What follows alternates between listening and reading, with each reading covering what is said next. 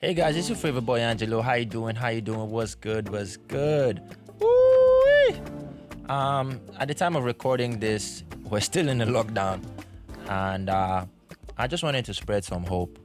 Prior to the first COVID case that was recorded in Lagos, Nigeria, we've been hearing the news all around the globe. It's been causing panic everywhere, and people were getting worried. But of course, it was far away from us, so it no reach us like that. But eventually, the first case was recorded, and panic hit us in Lagos. And to be honest, I myself, I was worried, I was afraid, I was concerned, I was scared for myself, scared for my fiance, scared for our family, scared for my friends. I was generally worried. But at the same time, I was also like, it wasn't like fear, it was more of concern. And, while it was beginning to get to me, the Holy Spirit pointed me back to something that had happened 2 months before the COVID issue came up. Now, a friend of mine, who also is a colleague of mine at the office, was experiencing severe back pain. The back pain was so strong that at some point he could barely sit on the chair for an extensive amount of time. Like after 10 minutes, he'd be uncomfortable, he'd not be able to sit, he'd be in deep pain. He was even supposed to go get x-rays. The type of x-ray he needed to do was so expensive, it was as much as his salary. And it was a problem for him, and it was uncomfortable for him, and it was getting in the way of work. It was just making him sad and, depressed at all. And there's stuff happening at home, so it's not like he didn't have money, but he had already used the money to do stuff at home. And I was hearing all this, and everybody just kept saying, sorry. Yeah, which was good. But he was still in pain and nothing was happening. And one day, I got angry, and I called our office assistant, and we went outside one night at the close of work, and we prayed over his back pain.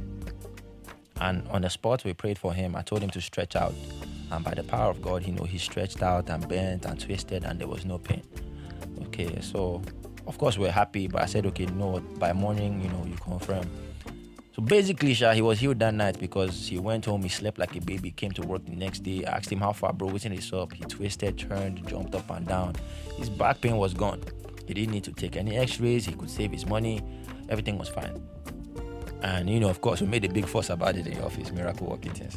But basically, fast forward to the night of the first COVID case, I'm panicking, I'm worried, I'm afraid. And then the Holy Spirit said, remember your guy you prayed for, right? And remember I healed him, right? And I said, yes.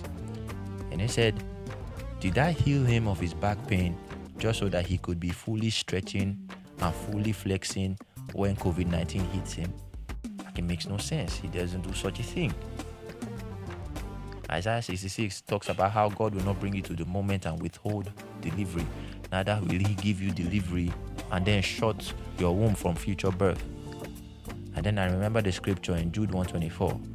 It says, now to him who is able to keep you from stumbling and to present you faultless before the presence of his glory with exceeding joy. To him who is able to keep you from stumbling. God is able to keep you from stumbling. The whole point of this talk is for you to hold fast to your testimony. The reason they say we should count our blessings and name them one by one is because we need them to help us reinforce our faith when we come into a state of crisis. If God healed you from a disease before or a sickness before, it makes no sense for him to have healed you so that you'll be healthy just to take on a new disease. It makes absolutely no sense. It makes absolutely no sense for God to set you free from one bondage or one trouble so that you can be free and open to collect another one.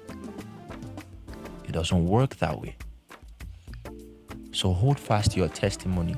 If God has done it before, he will do it again. If he has done it before, he will do it again. If he has done it before, he will do it again. Remind yourself all the ways that God came through for you, has come through for you in the past, so that you can use it to energize yourself in faith and believe for what is before you now to come to pass as you desire.